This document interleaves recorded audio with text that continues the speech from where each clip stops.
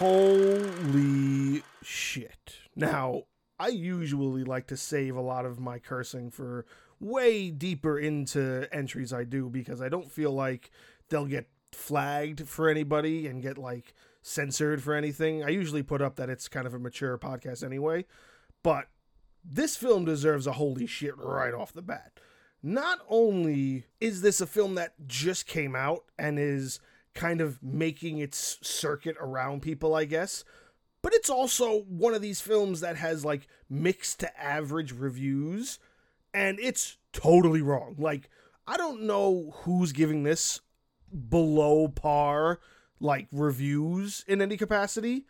This deserves extremely high praise. Cobweb is such a good film. It's so well executed. I cannot like believe that Seth Rogen was behind this as one of the producers. It blows my mind that this isn't getting more sort of attention. It's such a good story. And maybe it's the ending a little bit. I can see maybe like the ending's very typical in a way. Maybe the idea, because I was also trying to figure out through the whole film what Cobweb related to. You don't really learn that until very much the end of the film. But everything that leads up to it is just tremendous. Like, you cannot knock this film when you actually sit down and give it a chance. This is such an evil and twisted idea that I am just so mad that somebody else wrote this. I think that's what it really is. I'm mad that somebody took this idea and went full force into what would maybe not piss people off, but what would make people as uncomfortable as possible all the way through while trying to figure out what's going on.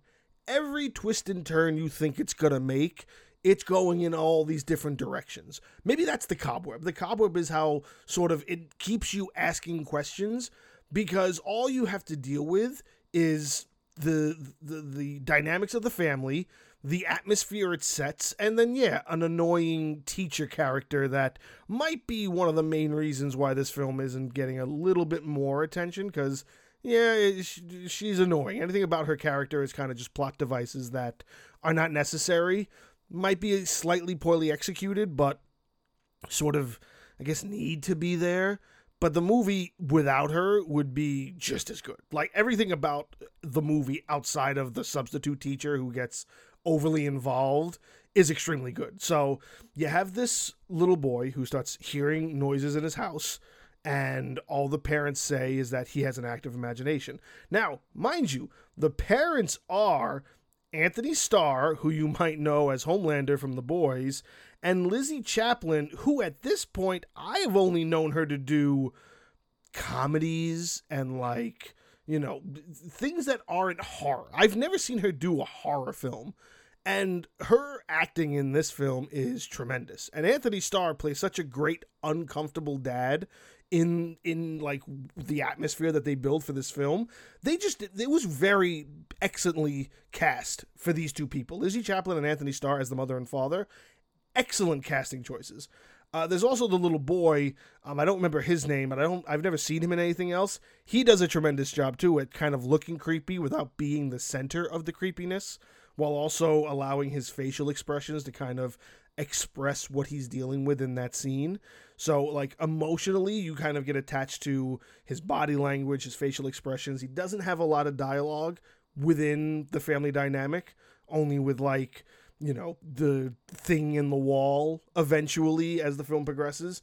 But yeah, it starts off, I'm digressing a lot because this is a really good film, and I'm trying to see what I can dance around without ruining it, because now I'm getting into the realm with this year's 31 Days of Horror with new films, and I have a lot of new films on my roster, but I don't want to ruin them for anybody, so I kind of want to give you cliff notes and lead you towards the right direction of taking the time and sitting down with this film, because it's totally worth it. Like, this is probably my favorite film. What are we, 4 days into this? Yeah, we're 4 days into this. And this so far has been the best year since I've been sort of doing this. Now, I've only been doing it for the podcast for 2 years, so it's only the second year on the podcast. But every year I do this.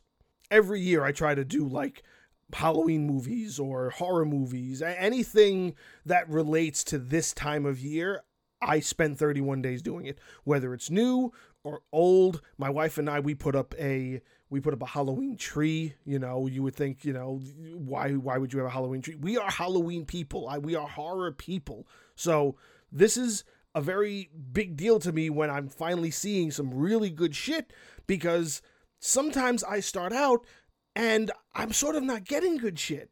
So far I'm 2 for 2. This movie Cobweb and Come Play have so far been tremendous entries for this starting year. The only flop so far is There's Something Wrong with the Children. And now that I've led from Come Play to Cobweb, all of these like sort of kid-oriented films where, the kid is the center of the story and the horror is centered around, them, and sort of maybe the same theme of like loneliness, it's just interesting to see these two different versions of a very similar film. But this one is just, it just so much happens. I'm trying to pick my words so carefully. I don't want to ruin too much. You get uncomfortable with the parents right off the bat. You think that they're abusive, they're controlling, their house is old and it looks really nice on the inside, but it looks like it's in shambles on the outside. They have this yard full of pumpkins, which who grows pumpkins in their yard like that? Like, they don't live with like an acre of land. They live in like the suburbs. They have neighbors that I don't even think they have a driveway. Like, they are very close to their neighbors and they just have this huge pumpkin patch taking up the entire backyard. Very strange, and it only really plays a role later on in the film. Otherwise, it's just kind of there. They don't let the kid go trick-or-treating, and after he's kind of being bullied in school, something happens where he gets grounded. They throw him in the basement. It's such a crazy film from start to finish that I really feel like I'm doing a disservice with more that I say, because all you should do is give it a chance this Halloween season. Sit down, find a place to watch it. It is probably going to be maybe not the best, but one of the best horror movies you'll watch this year if you give it a chance. Trust me on that.